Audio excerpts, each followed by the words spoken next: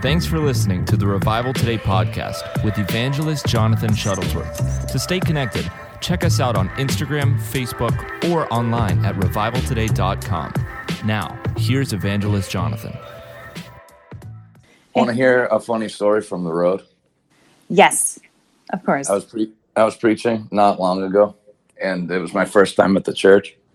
So I go into the front row, and I hadn't met the pastor or his wife before the meeting. So I'm standing next to the pastor's wife, and she doesn't even look over at me. So then they say, greet the person next to you. So I figured I'll be like a nice Christian, and even though she hasn't said one word to me or hello or welcome me to the church, I'll just be nice. So I reach over to shake her hand, and she just stares blankly at me and won't even put her hand out to take my hand. So finally she reluctantly puts her hand up and still just has this expressionless look on her face. So at that point I was already irritated, and plus it was early in the morning, so I had had enough. So I shook her hand and went, "Hey, sorry you had to say hello to me at your own church this morning. My deepest apologies." And her husband leaned over and went, "My wife's blind." No, stop it. Oh, yep, is that real? That's horrible. That really happened. And they asked me to stay an extra week for God knows what reason. I thought it was over after that. So I want to tell you something before we start talking. What state are you in today anyway? Today I am in New York, packing up and moving to Florida. Oh, you are? Yes. If everything goes according to plan, you'll be in Florida when? End of the month? End of the month. Mm-hmm. Well, way to go. Surprised you could find a U-Haul. I know. Seriously. It's everyone is leaving the state. It's we're like cockroaches. We're just leaving. The light has been, this whole state. First of all, I've been wanting to leave the state for years. I've been begging the Lord, take me out of New York. And why? What did you start to not like about it? Well, first of all, I grew up here, and I'm not a city girl. I have family that have farms in Russia. I love the outdoors. I love animals. But really the reason why I wanted to leave New York so abruptly was in 2017, the Lord gave me a word. And it really shook me. And he was telling me people are not prepared, and what's coming in the cities are not going to be good. And when the time comes, and I thought, interesting. So I've been begging the Lord ever since then, Lord, take me out of New York. And he told me not yet. And then last year I heard him say so clearly, he said, within a year, you're moving out of New York. And it was music to my ears. And sure enough, it's almost exactly a year now. We're approaching the 12-month mark. And he's already orchestrating the move completely, because he didn't tell me where I'm moving to until recently, until I was at Occupy with Pastor Rodney. He said, "You're moving to Florida." How's your mom? How's your mom feel about you being further away? She's excited. She's coming with. Oh, that's good. She's coming with. I wasn't sure if she's going to come with me, and then the Lord told me she's coming with me. So I'm excited. I'm really close with my mom. She's my best friend, and I take care of her. So she's going to come with me. So I want to tell you how I found you initially, and then Yes. I'll let you give your testimony. So probably the stuff you don't care to talk about much anymore was how I found you, because we got our first laptop. My wife and I saved up and got a laptop, and then that was back when Full Tilt. I used to watch that show Poker After Dark. Yes, me too. And they would advertise Full Tilt Poker, so they had those free roll tournaments. And do you remember? Did you play on Full Tilt or Poker Stars, or neither? Oh, I played on all of them. I played on Full Tilt. I played on Poker Stars. Yeah, I played on all of them. Well, Full Tilt had that 11:00 p.m. free roll, and if you won it, you got $15, then $10 per second, and a bunch of dollar payouts. So I won I got in third and fourth place in the same night. So I ended up with $9 in my account, which I never gambled any of my own money, but I want to say that as a disclaimer for people listening. So I won the $9 in the free roll. And then I started playing 1 and 2 cent penny tables, and I ended up working it up to $4,400 before Black Friday. When was that? We're coming up on that, right? Was that April? When did they shut everything down? Yeah, it was in springtime. I don't remember if it was March or April. I feel like it was in March. I remember it was I think was it a was bad March day. 15th. Yeah, Yes. I remember I opened my laptop to play, and I clicked the app, and that Department of Justice federal seal came up. Yeah. I slammed my laptop pretty hard. But anyway, I got really into it. I got Doyle Brunson books, and then I started watching TV. And then that was around the time. What was the year that you went real deep in the World Series of Poker main event? That was 2016. Tell me about. I know it's not your favorite thing to talk about anymore, but 2015 actually. I'm interested. So tell me about that tournament, how it went, and where they held it. Yeah, no, it's fine. I mean, I talk about it. So in 2015, yeah, I went deep. This was right after I filmed Survivor, and I got back, and everyone was, wanting interviews and asking me questions because it was a rumor going around, but I wasn't allowed to confirm it until CBS confirmed that I was a contestant. We signed all these contracts. You're going to get sued, and $1 million this and $1 million that. You're going to get sued, and I'm like, So I didn't say a word, and everyone's like, just tell us. I'm like, I cannot confirm nor deny. Okay, you guys get the point. So they finally, realized, okay, this is true. But yeah, I went deep. What was it? I went deep. I got knocked out right before day 4. It was a brutal, dude. Crazy hand. I still remember it, obviously. Crazy freaking hand, which I could have. It's one of the worst knockouts I've ever heard. Yeah, I was in the I was in the big blind, and no, was I in the big blind? Yeah, I was in the big blind. This is ridiculous. I had pocket jacks in the big blind, and so this guy opened in the cutoff position, and I thought, oh, interesting, just trying to steal my blinds. And he's a really good player. He's a professional. I forgot Kyle something. I forgot his last name, but he's on the circuit. He's real good. And he opens, and I should have just called, but I 3-bet, and he called, and I thought, interesting. The flop comes. I think it was, it was ace high. He flopped a set. Oh, which by the way, he had aces. Okay, he had freaking aces, and I'm trying to remember how many big blinds I had. I think I had like 40 or 45 big blinds. Oh, so you were in good shape. I was in great shape, doing well, just cruising, taking pots, being aggressive in moments, bluffing because I have the female image there. So I'm probably talking over some people's heads because they're like, what's big blinds? But anyway, so the flop comes ace high, and it was like 2 low cards.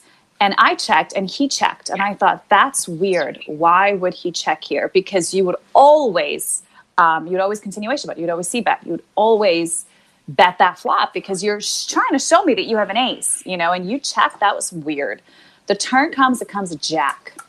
I flop, I turn a set, and I knew in my spirit, I mean, this is before I was a Christian, but I still had the discernment, gifts come without repentance. So I didn't realize I was operating in the spirit for a long time playing poker, discerning spirit, discerning if they're lying to me, bluffing, and this and that. I would hear people's thoughts. I would know their cards. It was the craziest thing. And I made, good money from poker doing it. Like, Lord, forgive me.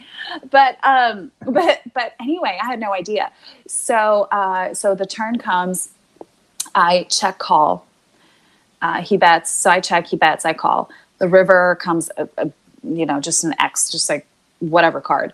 I check, he bets, I re-raise, he goes all in. I go, shoot, I'm stuck here. Why did I re-raise? I should have just called him because the whole thing was just off. Even though I know, by the way, the river came a full house. So I think it paired the board. It was like ace, 10, 2, jack, 2.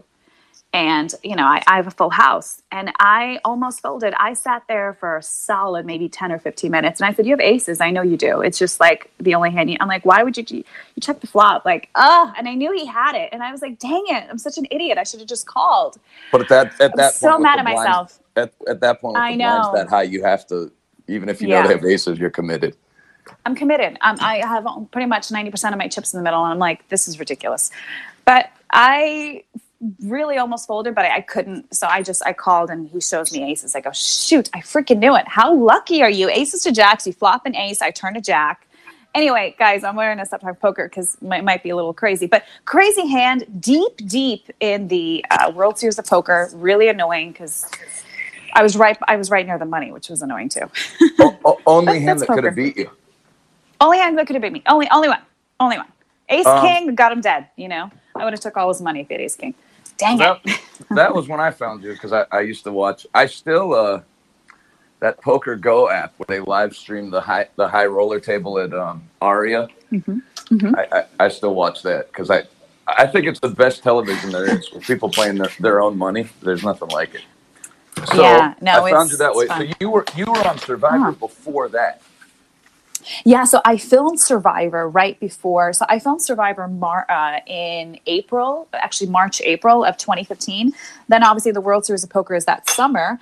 And then I got back, and then 2016 came around is when it finally aired. So my show aired a year after I filmed it in February of 2016. And so, yeah. Tell me what Survivor was like off camera. Yeah, Survivor is legit. It's real. It's hard. It's fun.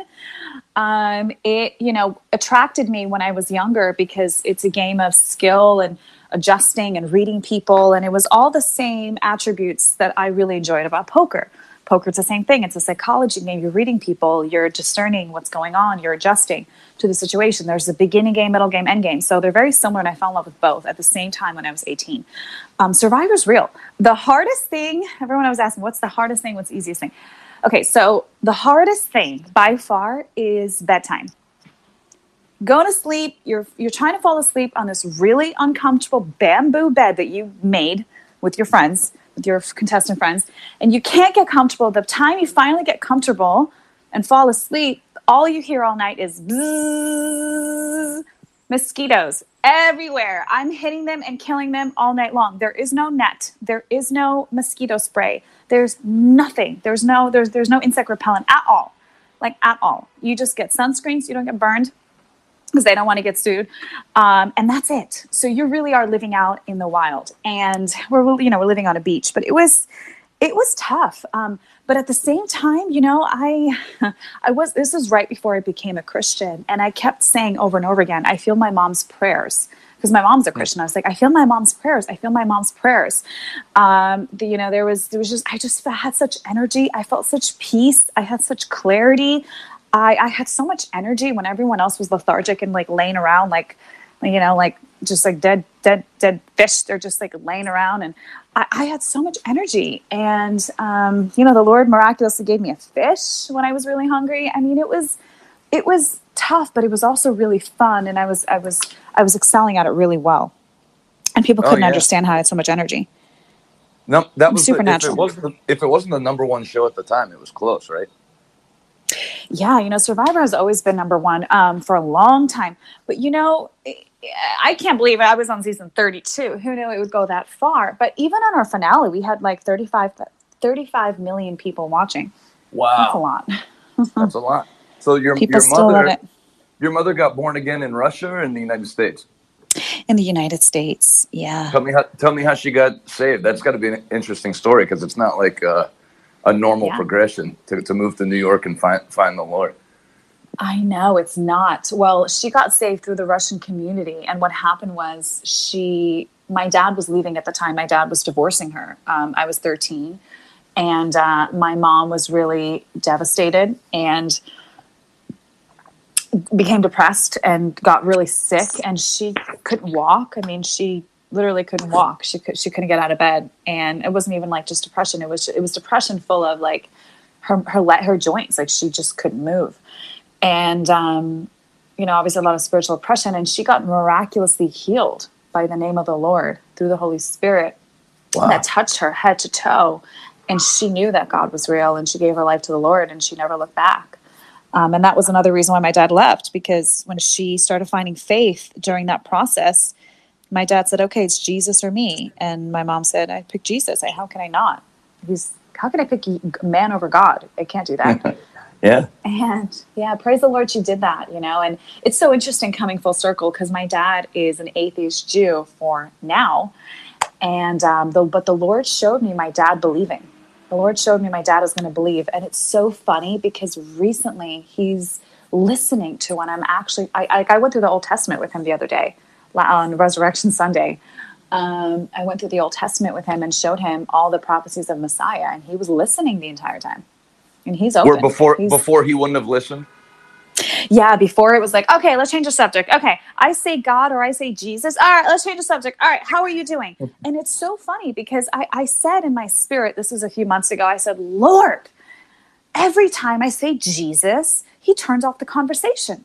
I just feel it in the spirit. His spirit pulls back and he's done. Or he'll say something, And I heard it so clearly. I heard, stop saying the name Jesus.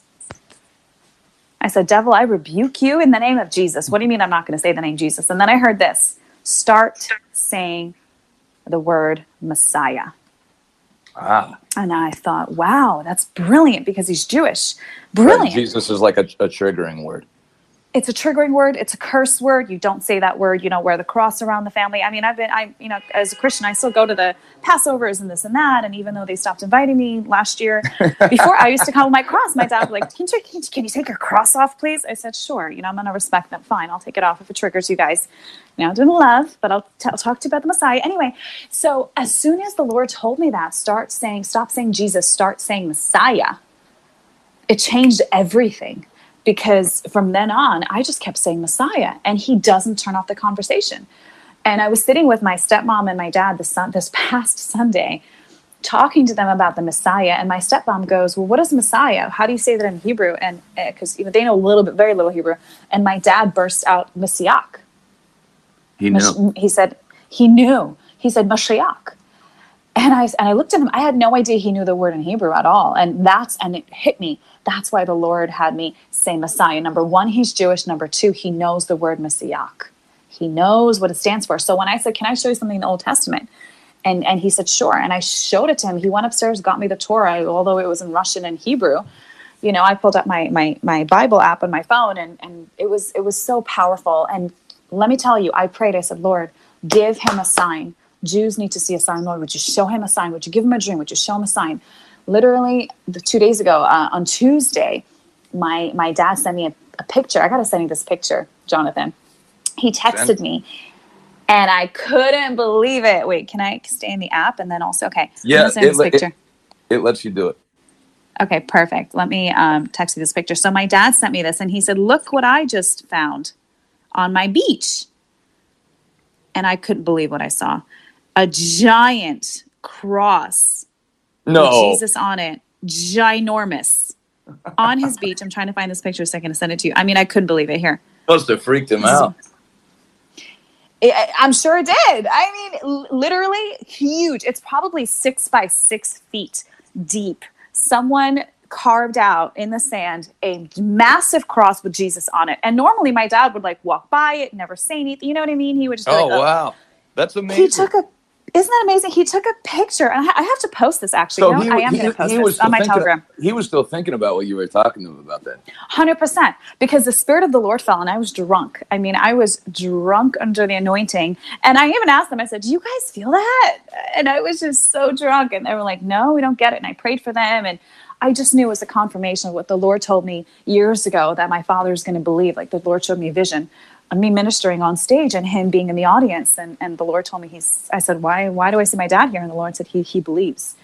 And I said, Jesus, it's been my heart's cry for my entire Jewish family, which most of them are atheists, to find the Lord and to be saved and to be set free, because they're good people, but they're broken, they're lost, they're miserable, really, deep down inside. So man, that's my heart's cry. That is a great story, and the pictures will blow you away. Yeah, I'm going to post it on my Telegram, guys. If you find me at Anna Kate on Telegram, I'll post it there. How is Telegram? You've gone to search another apps since YouTube's cracking down. Well, it's because of Twitter. So Twitter sucks now. Twitter was always my favorite account. I had 335,000 people following. I saw they knocked you down 50,000. And then are they limiting the reach of your tweets too? That too. So they knocked me down almost 70,000 people within a week. And, usually my tweets go pretty quickly viral, and it's just 100 likes. I'm like, what the hell? I have 272,000 followers. How do I have 100 likes? This doesn't make any sense. So I'm super irritated. I jumped over to Telegram. I mean, I still tweet, and it's better now, but I love Telegram. I say whatever I want. I mean, I say whatever I want on Twitter also. That hasn't stopped me, but I just like Telegram. Tell me like how that. Telegram works. I'm not on there. Yeah, you just make an account and you can make a channel or a group. And so with a channel, only you can post there, but people can comment on each post, which is basically like Twitter. And so you want to make that channel. You can make a group where everyone is chatting and, you'll see everyone's posts, which I have both. So I have a Telegram channel and I have a Telegram group chat. So I can interact with you guys as well. So I started and it jumped up pretty quick. And so I go there and I share some things. Sometimes I want a smaller audience. I don't want to share everything on Twitter because it's a pretty big following. So sometimes I'll do something really personal on Telegram. So I like that avenue as well because I have 14,000 on Telegram, and it's just a smaller group. So when you got your second strike on YouTube, how long ago was that? That was last week. And was it a recent broadcast or did they go hunting back through your old broadcast? They went hunting back to my old broadcast. I used to have something called The Gathering. I still do, but since November 2nd, where we pray for the president and the election every single day for 97 nights. And every night we basically talked about the Trump and the election fraud, and we had people prophesying and praying. And it was so people were getting saved on stream. I mean, it was powerful, but they're going back in time. They went to night 47, which was probably, December, January, into December, January, and actually January. And they're just going through all of it, and they gave me a second strike, and obviously 3 strikes, you're out. So I had to delete all of my freaking gathering videos. It's so frustrating. We had to do the same thing. Yeah, my YouTube manager called me, and I said, no, I'm not deleting it. He said, you have to, Anna. I said, I'm going to put it on private. He said, they're still going to see it. The bots still go through videos, even if they're unlisted, even if they're private. You have to delete it. I said, I was devastated. I deleted it. And I thought, you know what? No one's going to watch old broadcasts anyway. And there's hours and there's thousands of hours. We were live sometimes for 6-7 hours. We would get into prayer. The Holy Spirit would take over. People were getting healed. I mean, words of knowledge would come. I mean, I was baffled by what the Lord was doing on the show every single night. You're listening to Anna Kate. And if you're on stereo listening to us, one of the great things on this app is that you can interact. So that little play button that's at the bottom, you hit it, leave a voice message. If you have a question you want to ask her or a prayer request, you heard her talking about her family and believing for them to get saved. If you're in a similar situation, Anna's good at praying. I've heard her. That's so crazy. Where I found you, I didn't know you were a Christian, So when I saw you on Periscope and tuned in and you were praying in tongues, I thought, wow, she's all in. So yes. You can leave those. Here's a couple that we have. This is AJ. I feel the same way about New Jersey. I've been wanting to move out because it's almost starting to model everything that New York is doing or wants to do. So I would like to move out of New Jersey. That's AJ thinking out loud. Here's Makai. You guys have amazing poker faces right now. That's Makai. That's really funny. not bad. So you can leave those and we'll respond to you. So that's great. Your mother's coming down with you. What did your dad think about it? Oh my gosh, the funniest thing. So I called my dad and my stepmom on FaceTime because I'm about to break the news that I'm moving to Florida, that I'm probably going to go to Bible school, and I have a pastor down there, and so I called them on FaceTime and I said, Dad, I have some news. And he said, what? Because I was traveling at the time. I would have came over, but I told him, I said, I'm actually going to be going to Bible school. And I was fully expecting them, my stepmom who believes in God and, in the God of Abraham, Isaac, and Jacob. And my dad is an atheist. And the first thing she bursts out and says, I knew it. I told your father you would be going to Bible school. I knew it. And my dad smiled. He said, okay, that's great news. Awesome. And I said, what? That's your reaction? Awesome? Like, what? I mean, if I would have told them this 5 years ago, they would have hung up the phone on me. Yeah. They would have been like, Guys get more mellow when they get older. I see that. Dads are like that because my grandfather was like a rough guy, and then when he got in his like mid 70s, not that your dad's that old, but I don't know, they kind of get calm. That's so cool. And you know what? The other little thing that she said at the end, which made me laugh, Jonathan, you're going to laugh at this. My stepmom said, "Okay, you're going to go to Bible school, so you can get a job from that, right?" Well, they're smart. You know, your parents are smart so people. Cute. Yeah. Well, a lot of people, when we have kids get called into the ministry in our meetings, a lot of the girls, if their parents don't come from a Christian background, or if they're Catholic, they like cry and think they're going to become a nun and they'll never have grandkids because they don't have the reference point, you know? Right, exactly. Well, the thing is that I haven't told my dad what the Lord told me years ago. Like right after I got saved, I said, Lord, when he took me out of poker, I said, Lord, do you want me to go to medical school? Am I going back to medical school? The Lord said, no, you're going to be doing full-time ministry. And so I haven't told my dad that yet, that I'm doing full-time ministry. So I'm kind of weaving them in slowly. Like, yeah, Sure. I'm doing Bible school. Yeah, I can get a job. Yeah, exactly. And so I'm not going to, just drop the bomb. But they're going to see, and it's super cute. And one more thing, too. I said, Dad, I actually want to fly you and my stepmom out for your birthdays, which is in summer. I said, I want to fly you out to meet my pastor, Pastor Rodney. And I want you to, check out the facility in the school before I go. Even though I don't need his permission, I'm 32, but I still was like, I would love you to meet Pastor Rodney. And I was fully expecting him to say, no, I'm okay. God is working on his heart because he said, oh, I'd love to meet your pastor. I'd love to go to service. And I said, are you serious? Yeah, that's what he said. And I called Pastor Rodney and I said, Pastor, I'm bringing my atheist dad to come meet you. And he's fully on board to come. And he said, great. I can't wait to meet him. I said, great. Because, I've said enough. I've said enough and I need other people to tell him, especially like a man to man. My dad is a manly man. My dad is a super good man and he resonates and sees genuinely good men. And so Pastor Rod is like, a manly man who's a good-hearted. And I just can't wait for my dad to meet him. I feel like he's really going to be able to minister to my father. So my dad said yes, so I'm taking him probably in June, August or something to Pastor Rodney. That's a miracle. That is a miracle. I couldn't believe he said yes, because go to church? What? Like no. and go to like a full out Holy Ghost church meeting. That I know. You don't hear about that a lot. Yeah, exactly. And what's funny is this past Sunday, I said, yeah, people get healed at his church and there's miracles that happen in anointed churches. And my stepmom jumped in and she said, I've never seen anyone get healed. I've never seen demons come out of people. I want to see that. Where do I see that? She's so cute. And I was like, well, you see it. I said, it can even happen outside. It doesn't have to happen in a building. I said, someone who believes in God, who's full of the Holy Spirit can do it. And I said, it's exactly what's in the Bible. I've seen it everywhere. I said, well, when you guys fly down to Florida, you'll see it. You'll see healings. You'll see signs and miracles and wonders, and you'll know the Bible's real. Tell me, how old were you when you gave your life to the Lord? I was 28 years old. How did you go down the road that you're on now? Why are you not just like a half saved New York City Christian? What got you like full in to the Holy Ghost? I had radical encounters with God. Radical, multiple.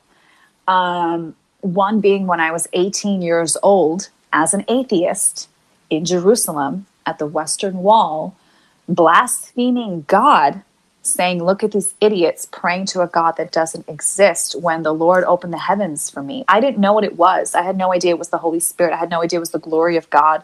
But all of a sudden it was like liquid love filled me up, head to toe. I felt the most amazing emotions, joy, happiness, exhilaration, pleasure. Like I felt I can pinpoint every single emotion. And times, I don't know why I say this, but times every emotion by 10,000. That's the only way I can describe it.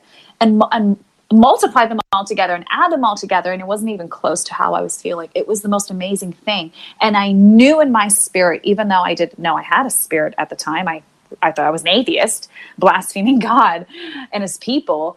And I knew in my spirit, this is what heaven feels like 24/7. And I kept looking up and I knew up. I didn't think God, but I said up. That is home. I kept looking up is home. That is what I was created for. And the other thing I knew, it was just a word of knowledge that came into, it was revelation that came to my spirit. I knew this is what I heard. This is what I heard. This is why the devil created drugs, to mimic the Holy Spirit. Wow. And it all made sense because I was feeling like, just this surge of just like, just this rush of emotions, like the most amazing emotions that I'm sure that's what drugs do, but it was so holy. It was so awesome. It was so cool. And then I never knew what it was. I never knew what it was until 28 years old. And I said, Lord, are you real? Show me you're real. I'm broken. I don't want to play poker. I'm miserable. I don't like living with this boyfriend. Him and I are fighting all the time. And so the Lord spoke to me in a radical way 2 weeks later through someone and said, you're asking if God is real. God is real. You felt the Holy Spirit. And I said, no, I didn't. He said, yes, you did. Think. And I said, well, something happened to me 10 years ago when I was 18 in Jerusalem. And I told him the story. And he was like, you don't get it? That was the Holy Spirit. Another thing that happened, by the way, when I was 18, I heard thousands of beautiful voices singing. Thousands and thousands. And I was looking around. Where were you? I was at the Western Wall. I was at the Wailing Wall, which is the last piece of God's holy temple. On one side are the Jews and Christians praying, on the other side are the Palestinians. And it's the last remnant, the little bit of I shouldn't say remnant because we're his remnant. We're his church. We're his holy temple now. But it was where the building, Jews, the building, and every stone did fall down, but there's a few that are like left. And it was powerful, man. It was so powerful. I never knew what it was. 10 years later, I did. And I've had multiple radical encounters. I mean, I've had encounters with the devil as well. Not specifically the devil, but with demons. I mean, 3 times I've woken up with something sitting on me. I didn't see him, but I felt a presence sitting on my stomach with a hand to my throat, choking me. I couldn't breathe. I was trying to scream Jesus, trying to scream help, and nothing came. And actually, one day, one of the experiences, this is a few years ago, the Lord came into my room. And I knew it was him. I didn't see him, but I knew it was him. This peace came in my room. And as soon as I couldn't breathe, I was like, I'm choking. It was like 20 seconds it felt like hours. It felt like a long time.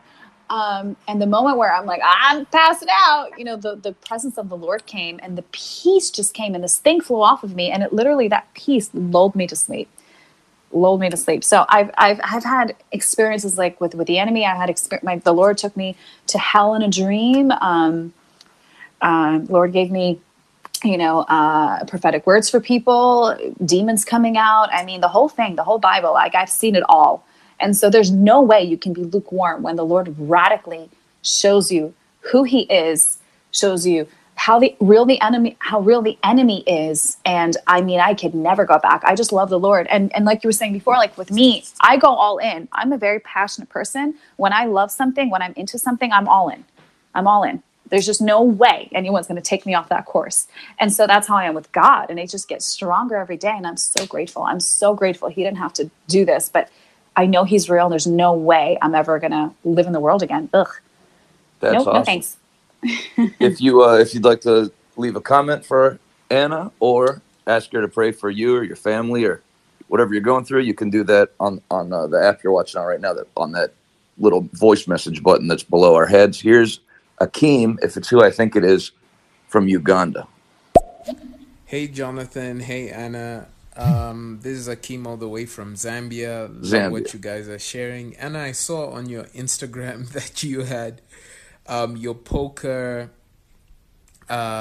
picture up, and someone asked some guy who looks weird, like in a beard and everything, that where in the Bible does it say that Christians should play poker? So what would you guys say to that, both Jonathan and Anna? What do you say to people wondering this? All right, let me go. Let me go first. Great question. Go ahead. Because your answer might be different than mine. First of all, I just put the poker hashtag up. We're not promoting poker. We just put the hashtag up because there's a lot of poker fans, and I figured they'd want to hear from one of the notable players from the big poker boom. Poker, it doesn't say anywhere in the Bible Christians should play poker. We're not promoting poker.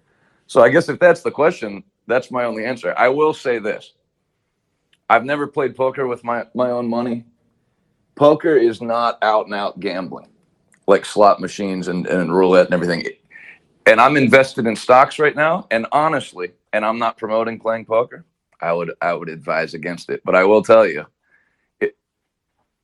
the stock market, even studied up on it, feels more like gambling than poker. Poker is almost like chess with money involved. The stuff Anna was saying in the beginning about reading people and all that, at least you're the one that's in control, and it's different. It's why they always put it in the back of the casino. So you have to walk by all the other stuff to get to it and walk by all the other stuff on your way out. They don't really make any money on poker because it's the only game that it's all people at the table, and the house, like if you're playing blackjack, the house deals, and then the rules are in the house's favor. It's all players at the table. So it's impossible for everybody to lose money. Somebody has to make money at the table. So that's my little take on poker. I'm not, again, don't take my comments like I'm promoting you to play. But one reason why I don't, like when I interviewed or when I was asking you questions about it, Anna, it's not like to me, I know a lot of Christians, if they were going to talk to you about your past playing poker, it would be like the equivalent that you were a human trafficker or whatever. But for me, it's like that you were a baseball player. You know what I mean? It's like, right. It's a game. So go ahead with your answer. Yeah, and listen, this is a great question. Absolutely. I get this question all the time, and I love to talk about this. And I love, and I don't mind when Christians ask me about my past, because it is my past. And I have to tell you just the real deal, when the Lord touched me, which I didn't know was the Lord because I was still an atheist. When I got back from Survivor one morning, I woke up and my addiction, because I didn't realize it was an addiction, to Survivor and to poker was gone.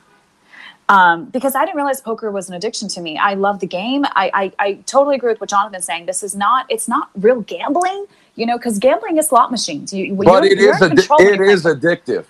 But it is addicting. Exactly. And it was an idol to me. And here's what's crazy. From that day, when I didn't realize it was God, I didn't play any more after that. I literally tried to. My boyfriend that I was living with at the time, we broke up, obviously, when the Lord said, this relationship is done.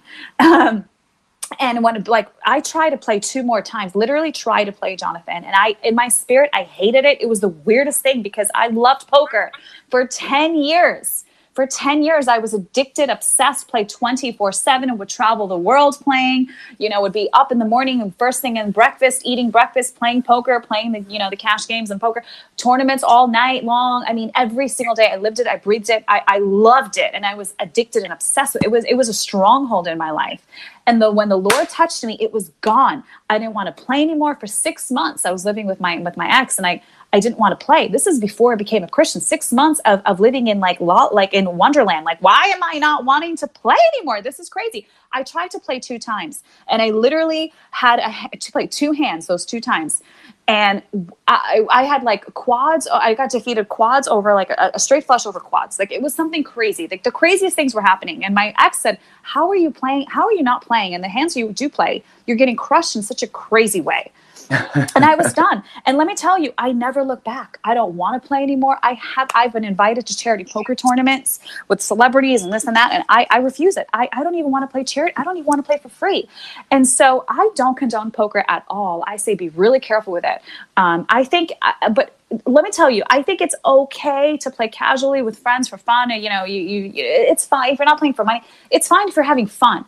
Here's the thing. When you're in the real world, when you're playing against people who are sometimes have no money, listen, I sat at the table with people. I knew it was their last $100.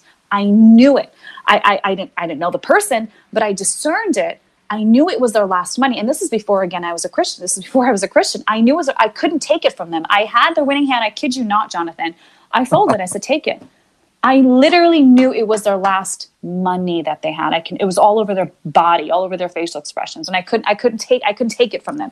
And that was something that was stirring in my heart. You're a great Christian and a terrible poker player.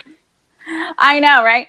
And I've never even shared that story, but it was brewing in my heart already that there are ramifications. When you're playing for real money against people who are coming there to gamble, who have an addiction, who maybe it's their last money, it's such a negative thing to be a part of. So when gambling like that, I am completely against. I think it's okay if you play with your friends, like 3 people, 4 people, having fun with like some fake chips. And I don't think it's a big deal.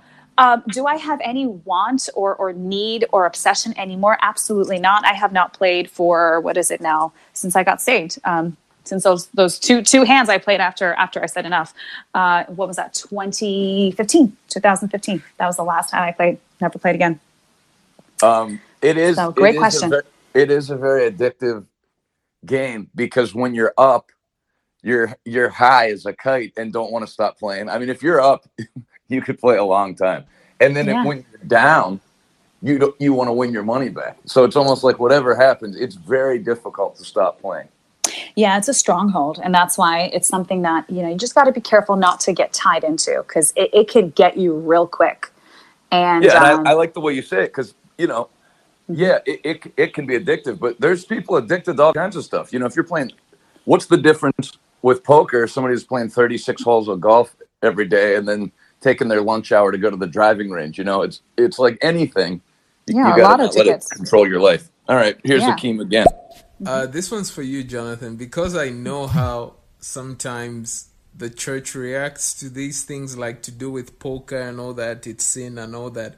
Would you accept tithe money from a poker or gambling table? Oh yeah.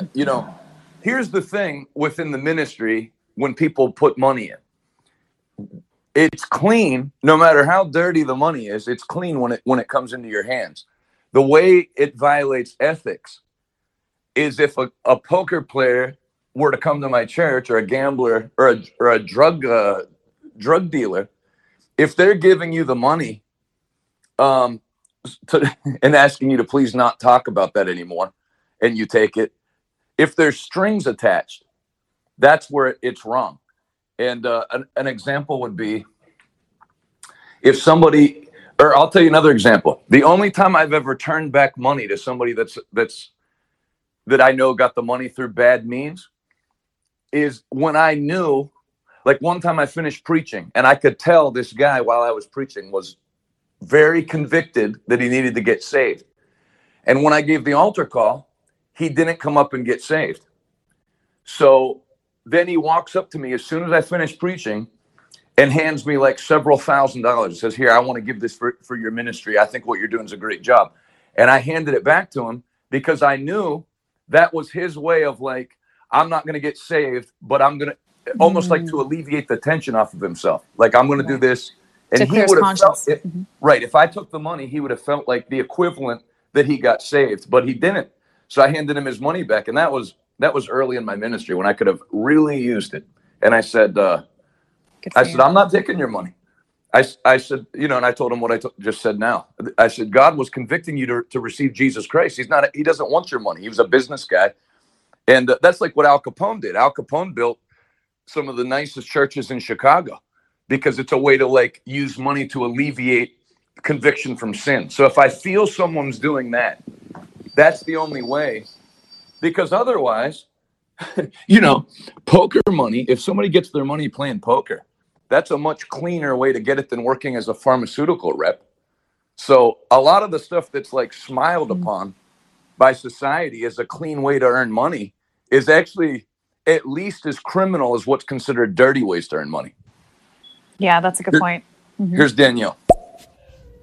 Thank you, Anna, for telling about your dad and just sharing that testimony. I'm also believing for my dad and my husband. So if you could just pray and believe with me for their salvation, I would appreciate it. Thank you. Absolutely. Well, Father, right now we just come before you, Lord. We thank you, Father, for another awesome day that you have made, Lord. We thank you for your son who you sent into a wicked world, Lord, to die on a cross for our sins, not just for us, but also for our family, Father. It says in the word that salvation is for a household. So, Father, we just lift up our family, our husbands, our wives, our friends, our co-workers, Lord, anyone that that the people that are in our heart, Lord, we just pick them up, Lord. I pick up my father, Lord. I pick up my stepmother. I pick up my family. I pick up I forgot her name, this lovely, Danielle. Danielle, her husband, her family, Lord, we lift them up, and everyone else watching, Lord, we just bind our faith together in agreement, and we say, Father, that they are yours.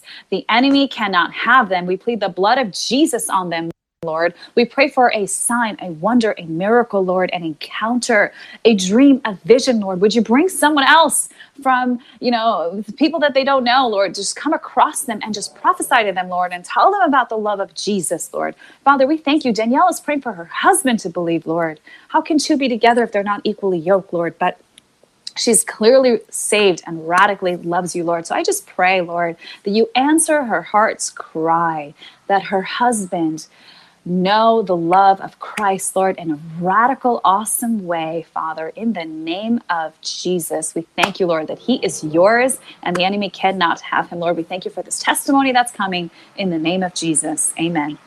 Amen. Here's Theodosia. Hey, Jonathan and Ann. Thank you for this. I love this. I just want to give a prayer request for a friend of mine, her son. He is struggling very much with his walk and identity, and I cannot say his name because, of course,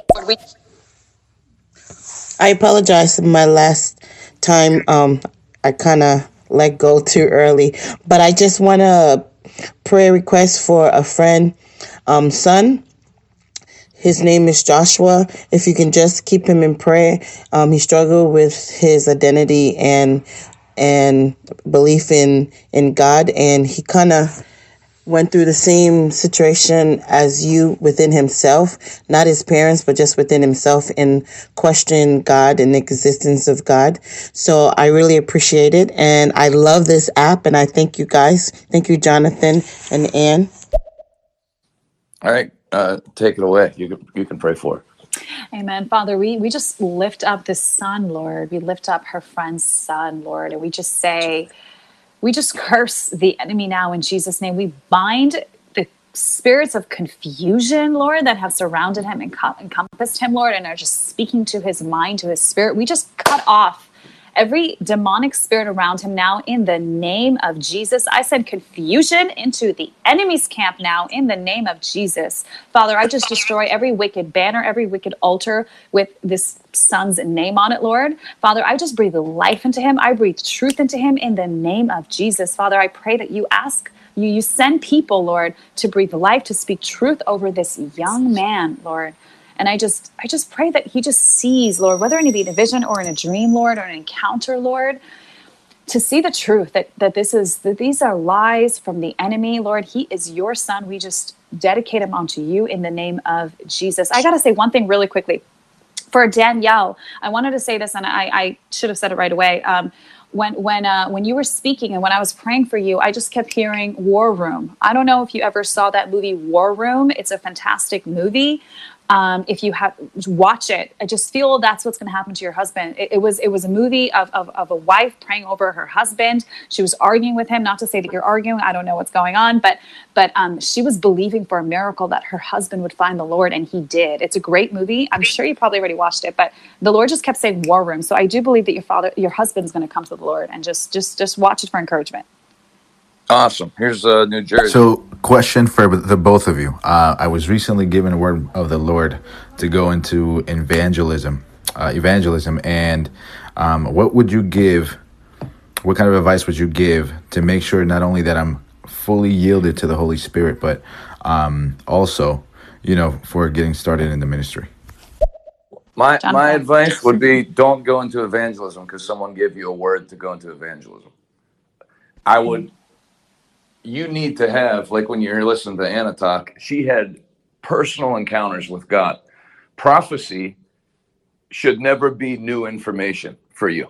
Prophecy is a confirmation of what you already know in your spirit you're supposed to be doing, or to give you direction in the place you're already going. So, or in the direction you're already going. So my advice, obviously all Christians are called to evangelism with a small e, to win souls. But if you're going to go into full ministry and leave your job and all that, it better not be because somebody prophesied over you. You know, who knows who the person is, who knows their track record. If that was the first you heard of it, I would, even God said in the word, in the mouth of 2 or 3 witnesses, let a thing be established. So if you were in a service next Sunday and some guest speaker who didn't even know you and didn't know the other person called you out and told you the same thing, I'd start to pay attention, and I'd still wait for another one. Cause it's a huge, anybody I've ever met that's called into the ministry, let me put it this way. I've never met anybody that's in the ministry that has been in the ministry a long time. I'm talking like Pastor Rodney, 40 years, 30 years. If you ever say to him, how did you get called into the ministry or start in the ministry? It never starts with someone gave me a word. It starts with stories like Anna was sharing in the beginning, where the Lord called them. And then other people, prophecy is a powerful confirmed gift. it. Yes, and then other people confirmed it. Mm-hmm. That's right. Your thoughts? Oh, sorry, I didn't mean to cut you off. No, that's exactly right. You know, for me, the Lord told me, you're not going to medical school. He actually told me you can if you want to, but you are going to be doing full-time ministry. And so I was rationalizing with the Lord. I said, well, why would I go to medical school and get into the debt if I'm not going to be a doctor, if I'm going to be, in a ministry? So, the Lord is so cool to give us free will and have a choice. But obviously, he made it really clear what his perfect will is. And so I want to do that. So Jonathan's absolutely right. Obviously, I'm new in the ministry that the Lord is starting. But I would say that it has to be a confirmation. So when the Lord told me that, he confirmed it with other people who came to me and said, hey, you have an international ministry. I see, you're traveling the world, ministering for God, praise the Lord. Pastor Rodney confirmed the word as well. What the Lord told me, it was confirmed. So if it's the first time you're hearing it, I would take it to the Lord. And Lord, you have to tell me. Like I had people come up to me and say, this is your husband, Anna. And I said, well, that's the first time I'm hearing that. Really? And other people kept saying, this is your husband, this is your husband, your husband. I fasted and prayed for 6 months, and the Lord finally told me that is not me. He is not your husband. And I said, wow. And I was very close to signing, but I told him I'm not going to sign until the Lord tells me you're my husband. And he finally said, no, he's not. And the Lord was testing me, showing me, be careful with prophetic words. It has to be a confirmation. It's going to be 2, 3 witnesses, but one of the witnesses will always be the Holy Spirit within you. It's always a confirmation, prophetic words. Unless you're going through a hard time, then the Lord might tell you, hey, this is what you're going to experience because your spirit is just longing and broken. But let me tell you, it's always a confirmation, especially with ministry or a husband, huge life decisions. They will always be a confirmation to you, not a revelation. Well said. I had a lady a fellow student at Bible college when I was 18 tell me the Lord spoke to her that we were to get married, and I didn't act on it. And if it was actually the Lord, I was going to change religion. This is Akeem from Zambia. Wow. Thank you, Jonathan. Love you always. And thank you, Anna, so much. Definitely following you, and we'll be watching. Thanks. We love you. Here's Pat. Hello, my name is Patrick. I'm the founder of the Touch of God Ministry. Could you please pray for my ministry, sir? I'm believing God for more people to come to the Touch of God Ministry and believe for growth and just believing for more people to get saved, healed, and delivered. Thank you, Jonathan. Your ministry has been a blessing to me. God bless you. God love you. Love you, Pat. Father, I thank you for explosive growth in that ministry. In Jesus' name, amen. Here is Trump 1. Anna, I've been following you since you broke the Alan Perro story. Keep up the good work. Can't wait to hear more about it. Thanks. Yeah, me too. We are waiting. I heard April, there's going to be more to come with the whistleblower, and it's April now. So I'm hoping and praying with you, because I have no more information to release. That was a story that helped break. But yeah, it's going to shake the world when that does come out. We're all waiting on Alan. It's not in my control. So praise God and God bless you. Here is Mr. Cage. Hello, Jonathan and Anna. This is a fantastic broadcast. Really appreciate it. Anna, love the fact that you've decided to relocate to Florida and attend Bible college. That's fantastic. I'm going to ask for a prayer request, if that's okay. Myself and some family are thinking about relocating to that same area. We visited there a short time ago and attended the River Church and felt blessed by the Lord. And we're trying to relocate, and we're having a lot of obstacles in our way. So we'd ask if you'd pray for us, for the Lord to lay down a path and a way, if that's his will and that's where he wants us to be. Thank you, and God bless both of you. Go Absolutely. for it, my friend. Absolutely. I want to say this before I pray.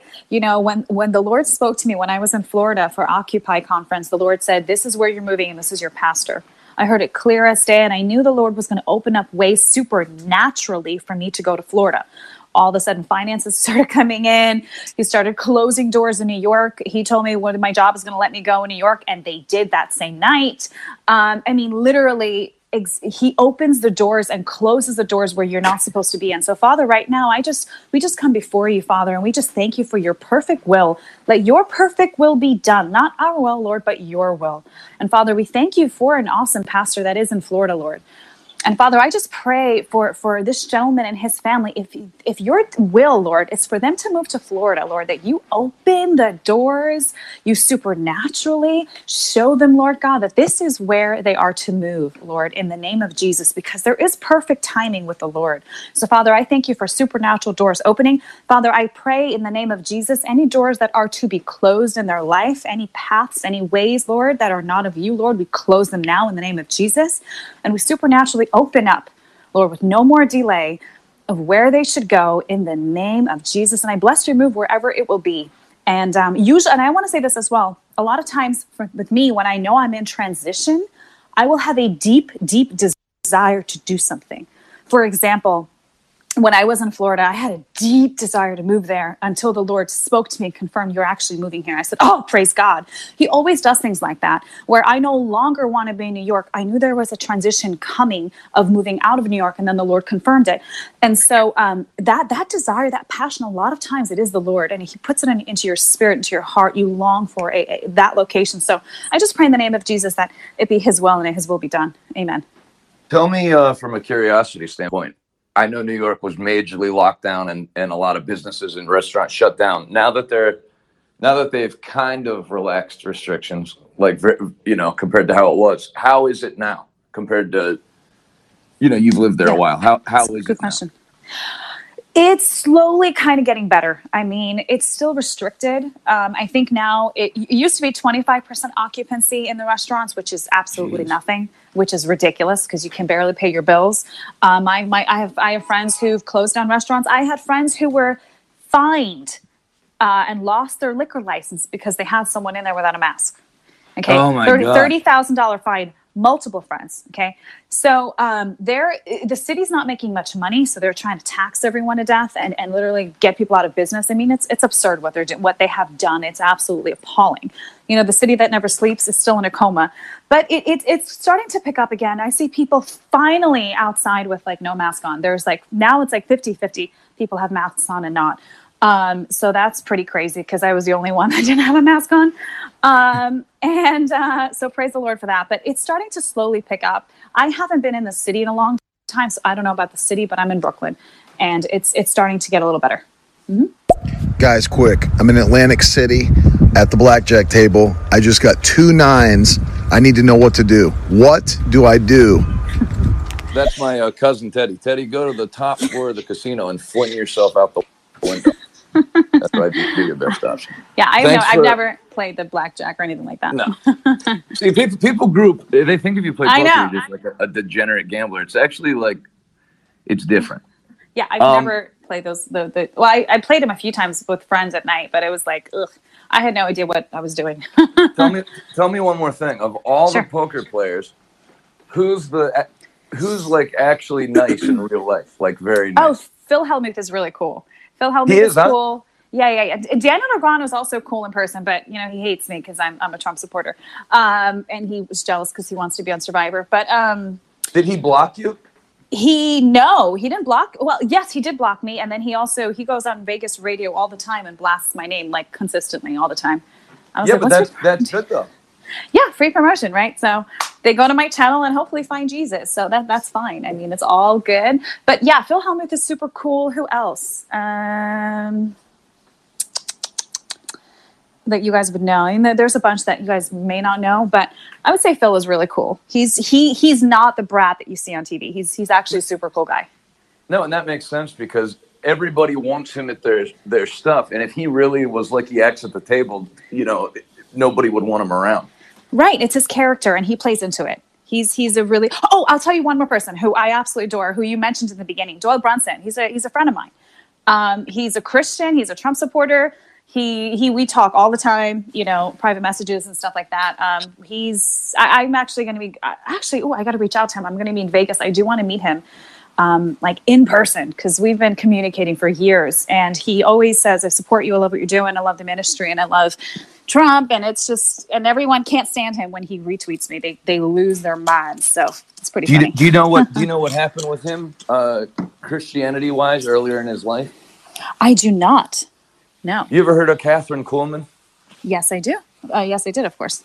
He has that cane. He was one of the top basketball players in Texas, and then he was working a summer job unloading 18-wheelers, and the load collapsed on him.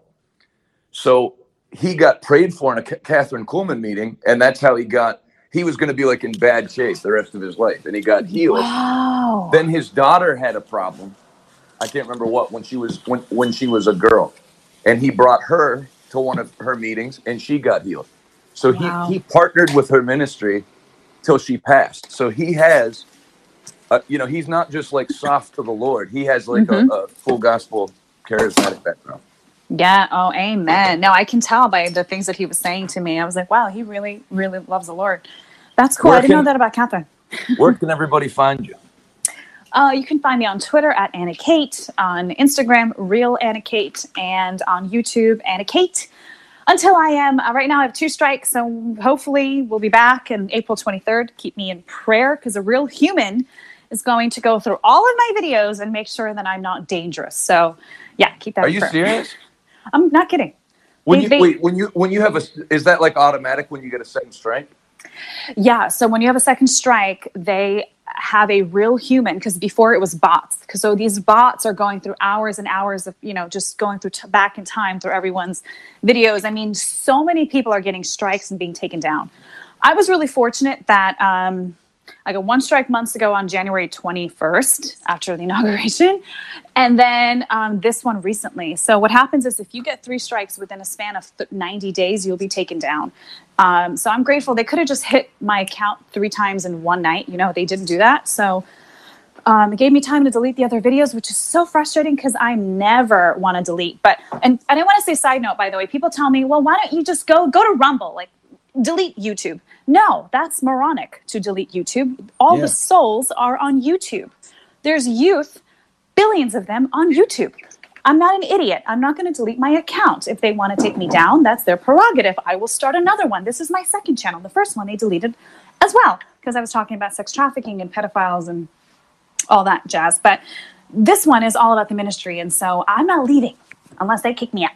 But in Jesus' name, no weapon formed against. Did I tell you what happened to our channel last month? No, what happened? We never had any strikes or anything. Then we got a warning, a strike, and then a second strike, like it real quick. So really? we stopped broadcasting until the strike cleared.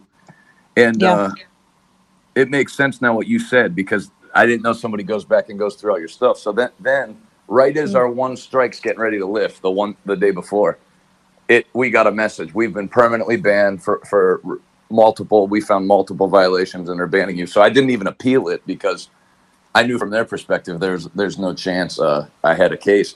Wait. So you had 2 strikes. One of them was expiring, because here's the thing. I have 2 strikes. One of them is expiring on April 22nd, but the review April 23rd. Oh, are you kidding me? So they said it would be the equivalent of like I got this message the day before our second strike was going to expire. So we found multiple violations and you're permanently off. So I don't appeal or anything. And then at noon the next day, we get a message from them that there's been a mistake. Your account's been reinstated. We're taking the strike away. It didn't make any sense because I didn't, nothing changed, Yeah, they're coming after Christians and, Trump supporters. But it puts you in a weird position, because knowing they can yank that out from under you anytime, it just, like, you don't feel to promote it. You know what I mean? Because totally. Why are you going to, like, thrust your whole weight behind something that can get taken from you right away? So I don't know. So we haven't had No, it's true. I agree. I'm totally annoyed. I feel very restricted now. That's why I'm not broadcasting until, it's the first strike is taken off on April 23rd. And once I have one strike, I'm going to go back to talking like I normally talk. I will talk in code, C19. I'm not going to say COVID or coronavirus for the bots. You got to be smart. So, I'll say C19, I'll say shot. I won't say vaccine. I'll say shot. Or I'll say V or whatever. I'll still talk about the topics here and there. I'll feel more comfortable with one strike, not with two. Two is in dangerous waters, but praise the Lord. This is his ministry. So don't mess with the Lord's anointed. You're doing a great job, and I'm happy for you in advance for going down to Florida. You're going to have a great time at that church. Thanks for coming on. Amen. It was so fun. I actually saw your wife when I was there for the women's conference. It was a great women's conference, right? It was a fantastic women's conference. Yes. And Jonathan, this was so fun. We got to do this again. Let me know anytime. This was fun. God bless everyone listening and on replay and live. I love you. I bless you all in the name of Jesus. Thanks, Anna. Have a great day. You too. Bye, guys. Hey, this is Jonathan Shuttlesworth. I want to thank you for listening to my podcast. If you're listening to my wife's, thank you on her behalf. If you want to be more than just a casual listener and stand with us as we take the message of the gospel of Jesus Christ to our generation, go to revivaltoday.com and click Give Now and be a part of the 1,000 monthly partners that we're believing for. I have a special gift that I'll send to you today, and I'll say thank you in advance. Until next time, thanks for listening. See you later.